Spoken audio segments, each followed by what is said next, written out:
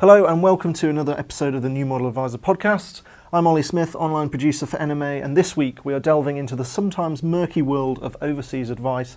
I'm delighted to say that to do this, there is a man sat across from me. He's Alex Morris. He's Chief Executive and Managing Partner of Financial Relationships. And to help me, we're also joined by Jack Gilbert, who's our Senior Reporter here at NMA. Hello to both of you. Thanks for being here. Hello. Hello. Alex, you advise expats. Yes. How did you get into that, and how have you found the market so far? I've got into it when 18 years ago I started advising in London. My client bank was almost exclusively white, British middle class, and that was quite typical of a lot of advisors at that time. They are now the minority of the group of people I advise, as London has just become far more cosmopolitan. Sure. And large influx of wealthy individuals. And so what the expats you're kind of advising, so where have they kind of tended to move to, and what are the kind of products and the pieces of pension advice you're giving them? The scope of where they're moving to is far and wide. The United Arab Emirates, the Caribbean, US and Canada are popular, Australia, New Zealand. The type of advice we're looking at giving them is typically they've been away for some time before they've started to think about the advice that they need, because they probably thought they were only going for 2 or 3 years, and then were attracted by the lifestyle, kids have settled in school, that sort of thing. All of a sudden these pieces of paper that they've had shoved up in the study or in the loft, we're now seeing final salary transfers at record highs, and also the stock market's at record highs, and therefore these little bits of paper that they've got stored away are actually worth a lot of money.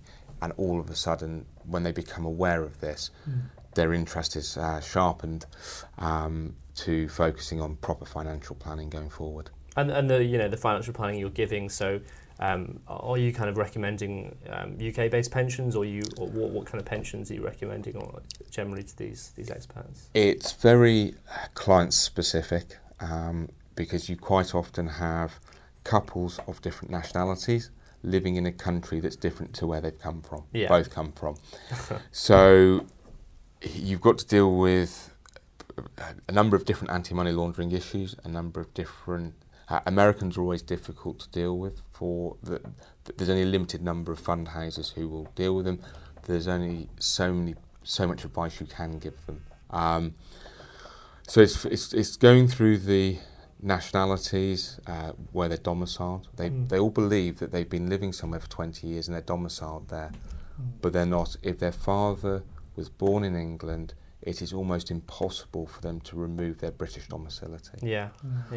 So that's the first part in the process, and actually that's an education piece, because in the first instance a lot of them refuse to accept that they're domiciled anywhere but the country that they're living. We then look at where the benefits are coming from. Is it a UK pension, a 401k in America, a superannuation in Australia? What local rules may apply? It may be a case of working with an IFA from their home country. We're members of the Federation of European IFAs, so that's tremendously helpful. If we have a European client, we can look at working with the client locally, but maybe the advice would go through in Holland or Denmark or Germany through another advisor. Presumably that's a good way of kind of vetting who you might be working with abroad. Do you have any sort of particular systems internally to flag any potential issues with advisors abroad that you might have to work with in that scenario? We would only work with an advisor who came recommended through a local lawyer that we know well, or through someone like FIFA. Okay. We're working out in Barbados. This is the Federation of International Financial Advisors, and not the football. It is. It's nothing. No. This is a reputable establishment. Could have chosen a different name, perhaps. They could have chosen. It's a little unfortunate, yes. I think when they set up, they perhaps didn't think that one through. And Alex, I'm sure that kind of what you're very high end. This comes in terms of the spectrum of overseas transfer pension advice, Yes. but I understand that since you've kind of come into this market, you've seen some things which are much on the different spectrum in terms of the quality of pensions advice. I've uncovered what is an alarming process and it's being applied across the world. I've seen it in the United Arab Emirates, Kuwait, America, just to name a few. And it's the same process being used, where pensions are not being transferred into a UK regulated pension scheme, and there are some very high quality, low cost self-invested personal pensions available on the UK pension market, and there have been for some years now, or previously into a cure-up arrangement, which again, if you pick the right provider, are low cost.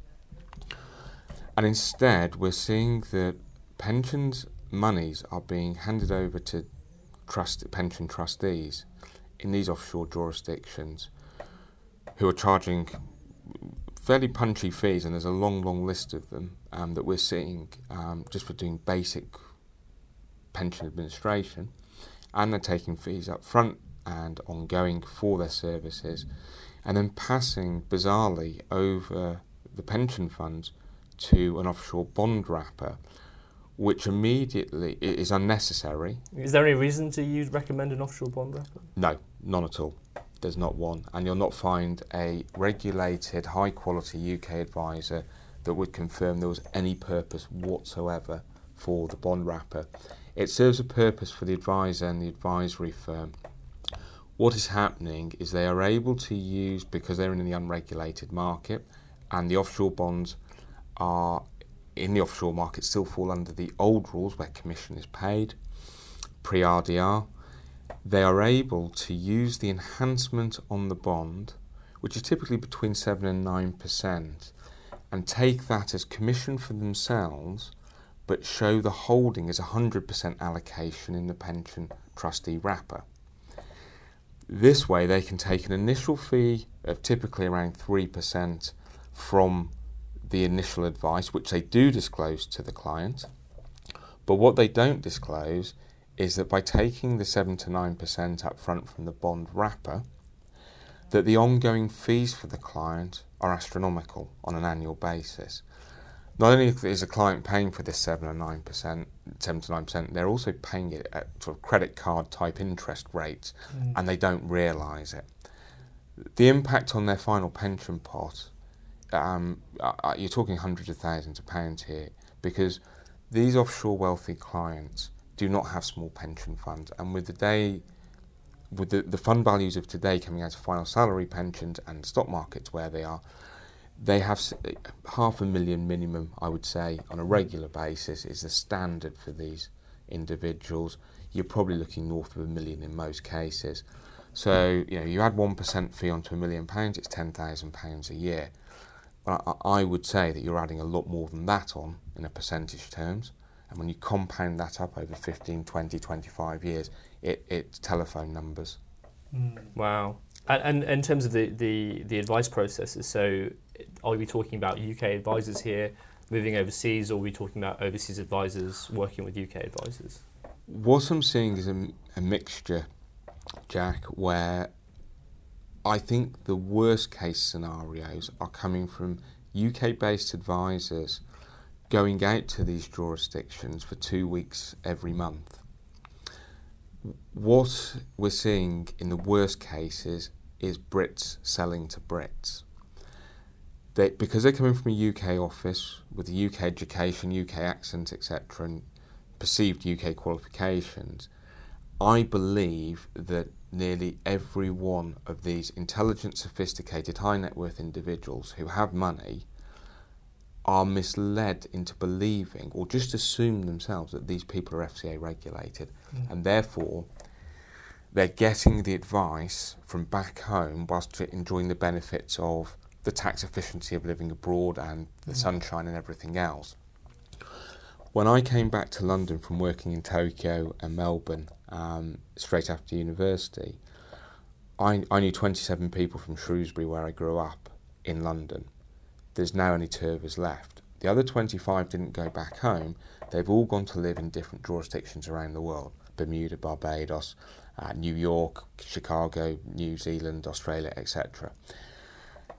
And the one thing they've always done is every one of them has come back home to get financial advice, foreign exchange advice, accountancy advice, legal advice it's what they know and it's what they trust, but they also know how regulated the UK is, and that you can't get away very long by taking money out the till or the cash register and by pulling the wool over people's eyes. You will get caught and you will be dealt with.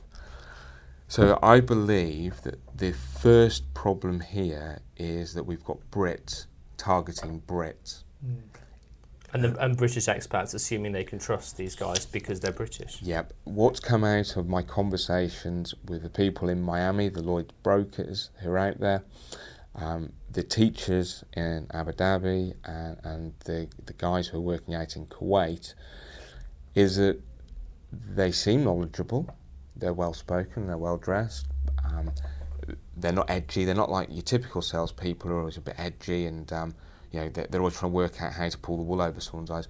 They seem very good at the meetings, they talk well, and they're given this real assurance and a surety that the person they're dealing with is very genuine and very honest. In a case that I'm looking at, and it's taken over a year to get to uncovering, I'd say about 70% of the charges that have taken place so far for my sister-in-law, who's very senior in the education department in Abu Dhabi. There's about £120,000 of commission and fees being taken. Not that she has any paperwork for any of this, we've had to do some real digging, on an £850,000 investment. And I'll give you the worst example, or one of the worst examples in there. We're still trying to liquidate a year on the commercial property part of the portfolio.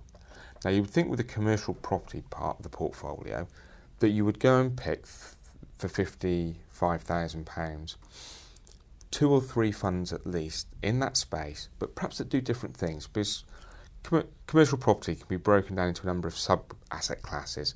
Student accommodation, we're seeing airline hangars, or the rental of airline hangars to major airlines through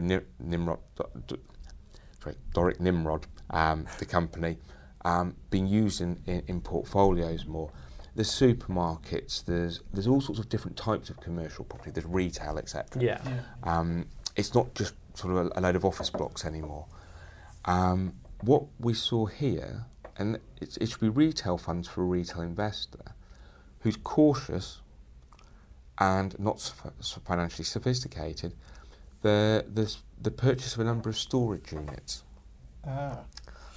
Right. Now I know why they purchased them, because they took 8% commission on the purchase alone of the commercial property, plus the money going into the bond, plus the trustee fee. So we've been triple hit with commission here. Those commercial units, it took us a month to get anyone to respond at the company once we'd identified it after 9 months, who actually owned these units and where they were. The comment coming back from the new trustees, because the other ones went into liquidation, they normally take 12 to 14 days to respond to an email. I find this all very strange, all very liquid and very strange. Yeah. We've had the units on the market for 3 months and we haven't had a single inquiry. That's £55,000 of her retirement in one asset, one commercial property asset. But why were we not using retail funds for a retail investor for the commercial property exposure? We've got this very specialist, singular investment, no diversity, that is proving to be incredibly illiquid. And it's because retail funds don't pay 8% commission. It's as simple as that. And when you look through a portfolio, so every portfolio probably has 15 or 20 stories like that about each component of its investments. We had an income fund, Rudolph Wolf Income Fund. It took 3 months to sell down. It wasn't a daily liquidation. It wasn't like a week's process. It took 3 months to sell down. But if you look at the funds that they've chosen, they're not your mainstream funds. They're not your household names. No.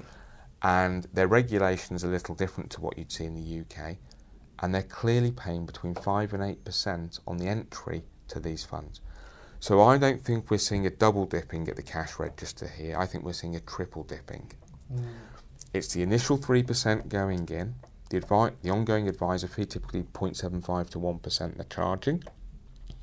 You then see money going in, coming out of the bond, which is hidden. The offshore bond. The offshore bond.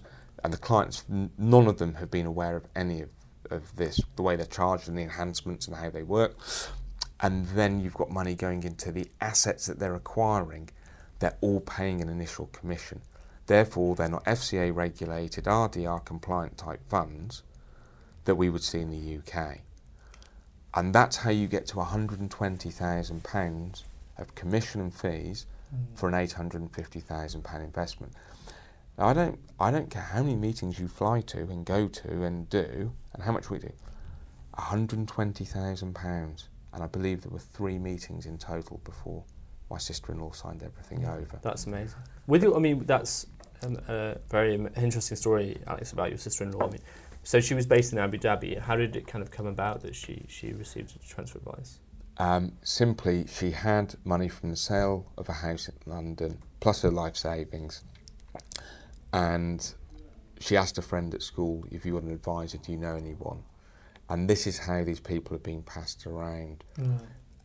It's exactly the same out in Miami, where De Vere are the advisors used for most of the transfers out there. According to my insurance broker contacts, they came back home for the advice and got it from me, and the advice I gave them, it was half the price that De Vere had quoted. But this is just the initial quote. This doesn't take into account that all of the gentleman's friends, who are all Lloyd's brokers out, and very senior ones out in Miami, had all been asking a lot of questions around the underlying charges that they were paying and for full cost breakdown analysis from De Vere's. They also had started to become concerned and swap notes, and this sort of built up quite rapidly, that for some reason they'd been put through these pension trustees into a Royal London 360 bond wrap, offshore bond wrapper, and they didn't know why. What I have found from working with a number of Lloyd's brokers over the last 18 years, and I have a large number of them on my books, from the company schemes to the individual advice, company pension schemes to individual advice, is they are financially literate, they are financially savvy. They don't just have money, but they understand it, and they pay a great deal of attention to product wrappers, tax, and investments. So quite quickly, they've picked up on there's a problem here, but they don't quite know what it is. So Tom said, I'm coming back to London. I've got a list of questions from the brokers. Do you mind answering them? Can you shed any light on this? And he exposed everything. Now, the advice process that's been gone through in Miami is exactly the same one that's been gone through in the United Arab Emirates. I've also looked at a case in Kuwait recently. Exactly the same process. So yeah, it's a triple dipping process. Kuwait. So you've seen English advisors go out to Kuwait? Yes. Well, you've got a lot of oil workers out there, but interestingly, the advice given here was given to someone based in London. It's his son who is the advisor out in Kuwait, and he went out to see his son. He wanted some UK advice first, which I gave him. He went out to Kuwait and they contradicted everything that I had to say. And instead of putting in this very, very substantial 7-figure final salary transfer sum into either something like a low-cost SIP with AJ Bell, which was one of the examples I gave, or into the special deal that I arranged with Aegon for their 4,600 funds in their Aegon Retirement Choices contract. It went to a firm of trustees that I hadn't heard of, and my due diligence didn't like the look of, and it went to a Royal London 360 bond. Now, if you go into an offshore bond, not only are you adding another layer of the highest cost, actually, apart from these fund acquisitions, you're also restricting massively your investment options, as they only can invest in funds. They can't do commercial property.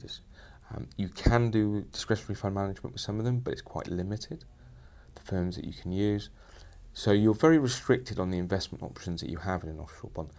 And it obviously doesn't provide any retirement options, unlike a normal, bog standard, very sophisticated, low-cost SIP, like the one you get with AJ Bell or Aegon or Scottish Widow. You're going to draw down, you have a monthly income.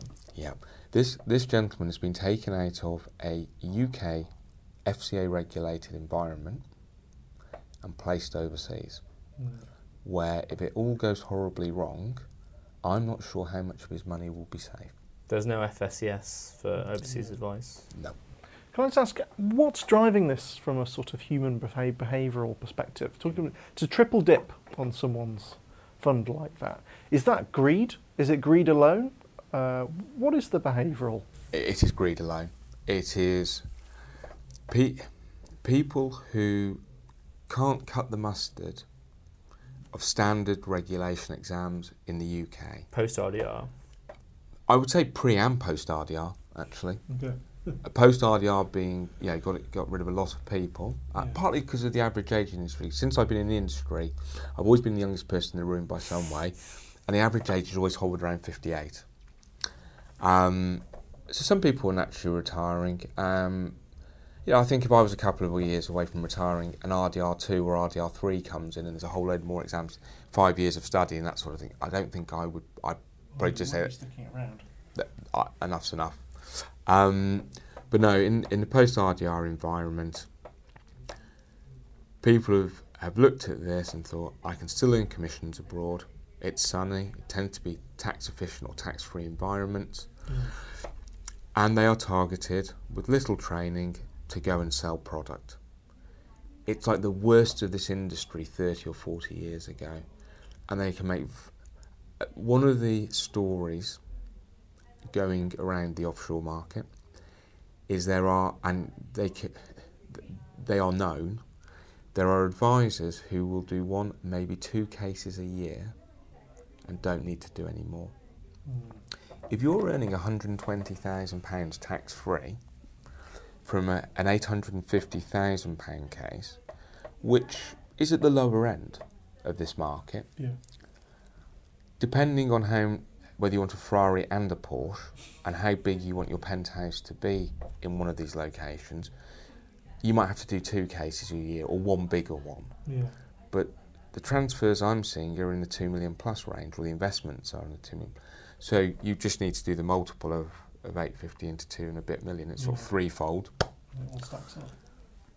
And they're earning £300,000-500,000 a year off 1 or 2 cases. That's amazing.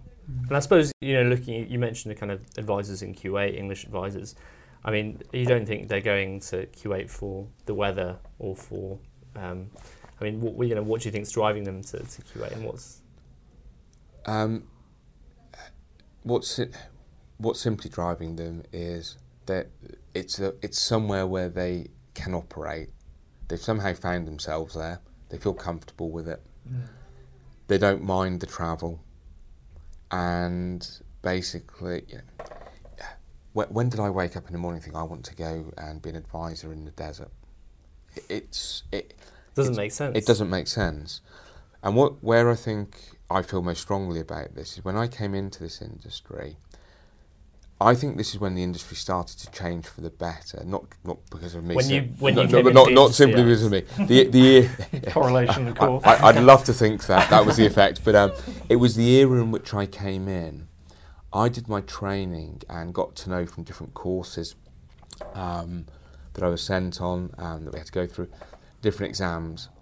5 or 6 young advisors, we're all around the same age, in our early 40s now, where we'd come from university, we had the choice of what industries we went into, we were well connected, and basically we chose to be IFAs, and we chose to follow under much intense scrutiny and criticism from our managers and from our so-called peers, an advice-based route, because it was still very much a sales industry, rather than a product flog sales industry approach. And the amount, you sat in a room with 50 male advisors, typically, there might be 1 female in there, and a lot of testosterone, a lot of ego, a lot of attitude. You're A, half their age, and B, I think they're a bit frightened of you because you're clearly sharper and know more than they do already in the early days. But we fought through that to get to the point where the regulator recognised the problems and implemented RDR. 5 years post RDR, it's been painful, it's been hard even for quality advisors with a quality business. They turned off our main income stream overnight and expected the UK population just to automatically understand and accept paying fees. Even the wealthier clients were like, I'm not paying, that comes out the product, there you go. We tried and tried for years to get people to pay fees or to put the money, like the trail, on a fee-related basis onto the contract. And it's been really hard work. We've got there, our businesses are now better, they're more robust, they're more valuable as a result of this. And it could have been better in the way it was implemented and handled, but it's worked. And we've gone through, my generation have gone through this to build a better, robust advice community, for which we don't get credit from the regulator, and we don't get credit necessarily from the press and others. But to then see this going on at a level, this is way beyond what we used to see in the bad old days in the UK, way beyond. And what concerns me is that there are 3 main insurance companies with UK arms that are household names that know this is going on and are turning a blind eye to it, and they are accepting the business. And we're not talking about 1 or 2 cases, probably 1 or 2 cases a day, yes. They are taking these substantial amounts of money from pension trustees into offshore bonds, and they know exactly where that money's come from. So it's their offshore bonds that are facilitating the commission payments? Yeah. They are implicit in this whole process. Although they're not giving advice. They're not giving advice. And you could look at it, that these tax wrappers, wherever they are in the world, whatever type they are receptacles for funds, for monies of different types. Yeah. And so on that basic premise, you could say, okay, they're not giving advice.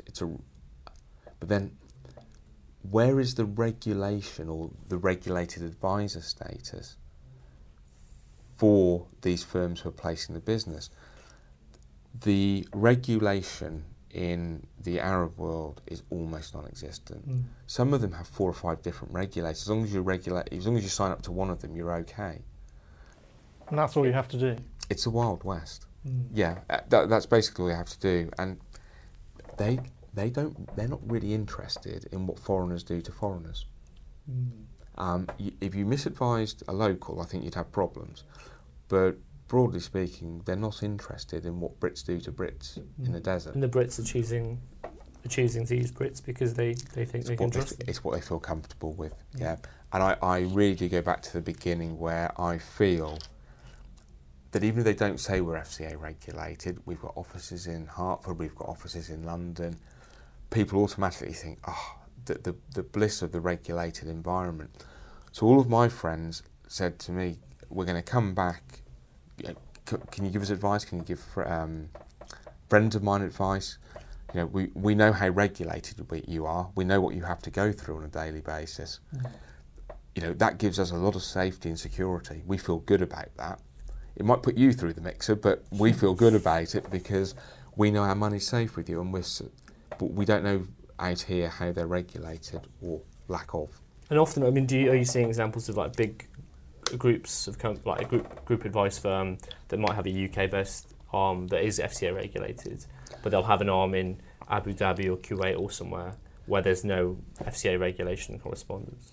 I think in a very small percentage that might be the case. That might be the case. But no, they typically don't want anything to do with the UK and the regulator. They distance themselves well away from it, because even if it's going on in another country, the FCA will get involved. So they don't want any attachment to an established proper regulator. So the SEC or the FCA, for example, they're still well clear of that. What do we do to fix this? Because it's obviously cross-border, isn't it? It's involving lots of different nations and systems where they exist. What if there were some quick fixes or ideas that you have to fix all this? What would you say needs to happen? To fix the problem, there is I don't believe a quick fix in terms of the education process that individuals need to go through. Okay. Or how we pull into line governments and regulators from different countries. Because the basis of this needs to be, we need to make people aware and protect Brits from Brits. We need to make people aware of the problems. There's an education piece there. The quickest route to stopping this is the insurance companies rejecting the business that's coming in from pension, and particularly for pension monies into offshore bonds. Pension monies have no place in an offshore bond. That would be the first art of 10. I would also ask the insurance companies to look at their moral compass and to return the business that they've received over the years to the rightful home and ask it to be put in a proper wrapper, i.e. a proper low-cost pension wrapper in the UK. Now, I'm aware of the logistics of that and the paper burden and all the rest of it, but this is what we're having to do when we find these Brits who've been abused by Brits. Yeah. And are there any particular insurance companies you've seen kind of come up time and time again? Royal London 360. Which is not owned by Royal London. Which is not owned by them. And Friends Life International are two of the main companies I've seen. RL 360 are the main one. Canada Life are also one of the other providers. I haven't seen as much of. RL 360 have been definitely by a long way the biggest offender or insurance company taking on board this type of business. So if we saw these insurance companies stop offering these offshore bonds, you think the market could improve quite dramatically? Well, if you look at how the cure-up market overnight for outside of the EEA was killed by the 25% transfer tax. It was announced on the budget 2017. Yep, so that came out March the 9th and it just stopped things overnight almost. So it came into effect in April that year? It did. There was it was announced on March the 9th and it came into April that year. It came into effect April that year. Those are the sorts of measures where you just sort of say, well, whether you're a regulator or whether you're a government or that firm, you just say, stop taking it. I think whilst they have UK arms, as you rightly point out, RL360 are actually part of Royal London, whereas Friends Life International are parts of Friends Life, and you've got to, as a regulator in the UK, you've then got a bit of pull on them, saying to their UK arm, come on, we don't like what we're seeing here overseas. So I think the only way of dealing with this is by putting out a podcast like this, writing to the insurance companies, asking them for their opinion of things, and the advisor community with Citywire and New Model Advisor and quality, publications that people actually listen to and do read and take seriously. In the newspaper world, the Financial Times would be a good example. Putting this out there, and if we have to, just shaming the companies into to stopping doing this practice that they are party to and aware of, but also it would make the general public more aware of the problem. Yeah, and I think with kind of stories like this, it's almost easy to kind of just look at the numbers and the high commissions being paid, but obviously there's some real victims out there, and people who've gotten themselves into bad situations. Well, the other problem was not just the charging on my sister-in-law's contract, and these are liquid funds like the property one. Post-Brexit, we all saw the markets go up quite quickly and quite considerably, and they bumped up again when Donald Trump was elected. It's not just the equity markets that went up, it was pretty much across the asset classes. Values rose and we're now at record highs across the board.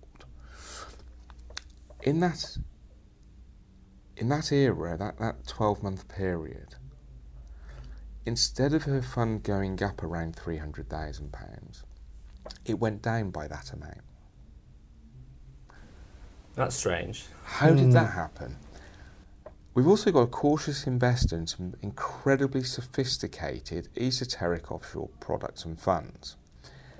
So the global energy fund that she's in has got to be the highest risk, most volatile asset, fund, stock, whatever you want to call it, that I've ever seen. she's a teacher, and you can tell immediately when talking to her, she's very cautious, very conservative. How has she ended up? Giving it a 10 out of 10 on the risk score, 10 being the highest, doesn't do it justice. It's like 100 out of 10. It is the most aggressive, adventurous fund proposition I've ever seen in my career. I couldn't have dreamt it up. So I would give myself a 10 out of 10 risk profile. I've been self-employed all my life. I enjoy risk when I understand it, and I only take it when I understand it. But I still have taken a huge amount of risk in my business activities, my pension portfolio, etc., and all my investments. I wouldn't go near this. I couldn't touch it with a barge pole.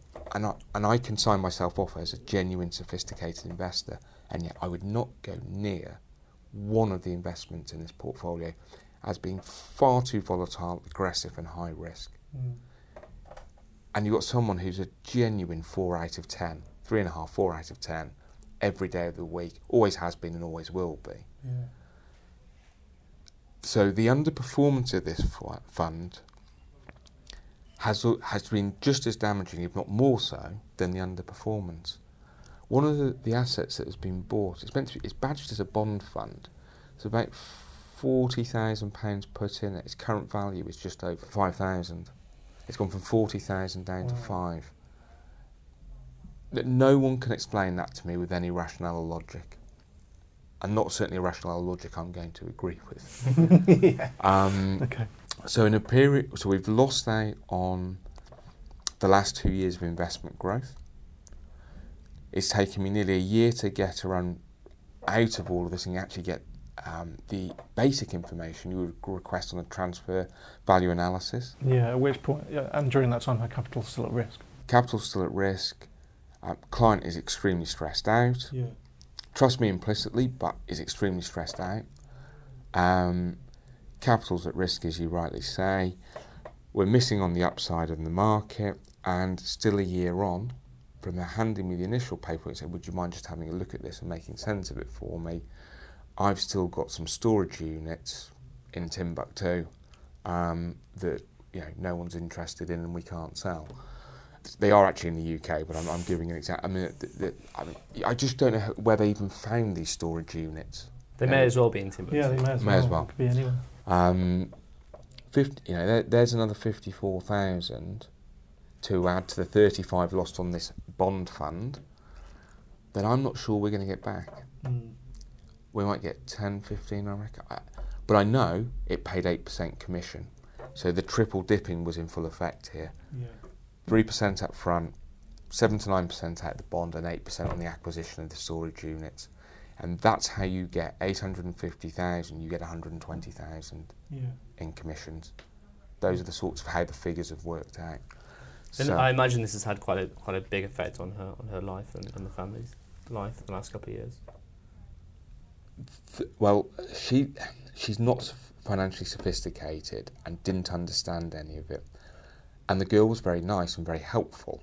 Tea and biscuits routine. The tea and biscuits meeting, fantastic.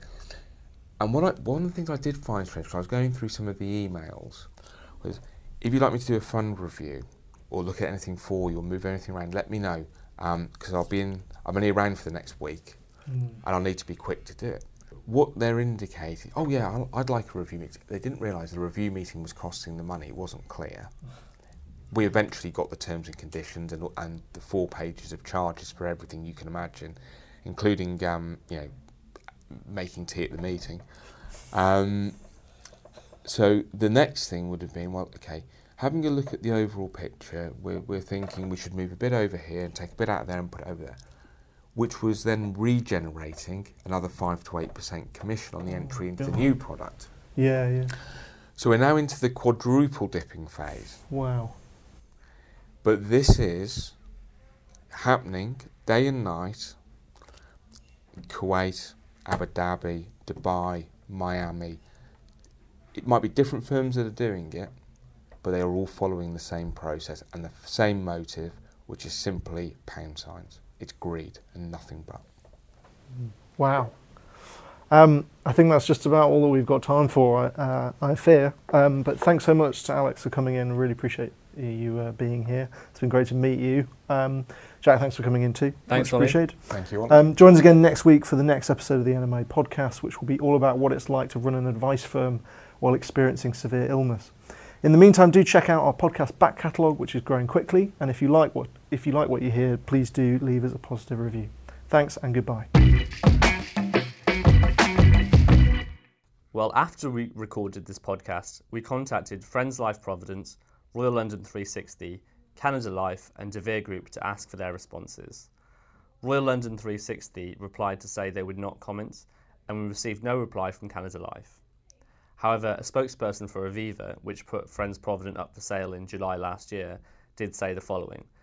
Friends Provident International is fully licensed and regulated in all jurisdictions it operates in and sells bonds only in those jurisdictions through authorised advisors.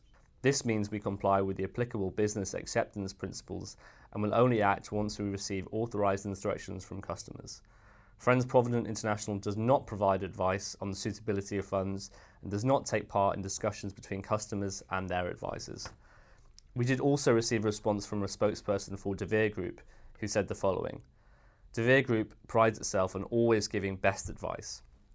At the beginning of any client relationship, we sit down with clients for a fact find and work out how to best meet their financial objectives with them. We work with them to ensure that they fully understand all products and are giving a cooling period before any agreement is made. We pride ourselves on providing complete transparency and full disclosure on the products, charges, the service expectations, and the level of protection for our clients. While it is difficult to comment on individual cases without having read the nature of issue, wrappers are used for a number of reasons. Typically, they provide a stronger structure for most clients, and depending on location for retirement, an insurance wrapper can give extra tax advantages to clients.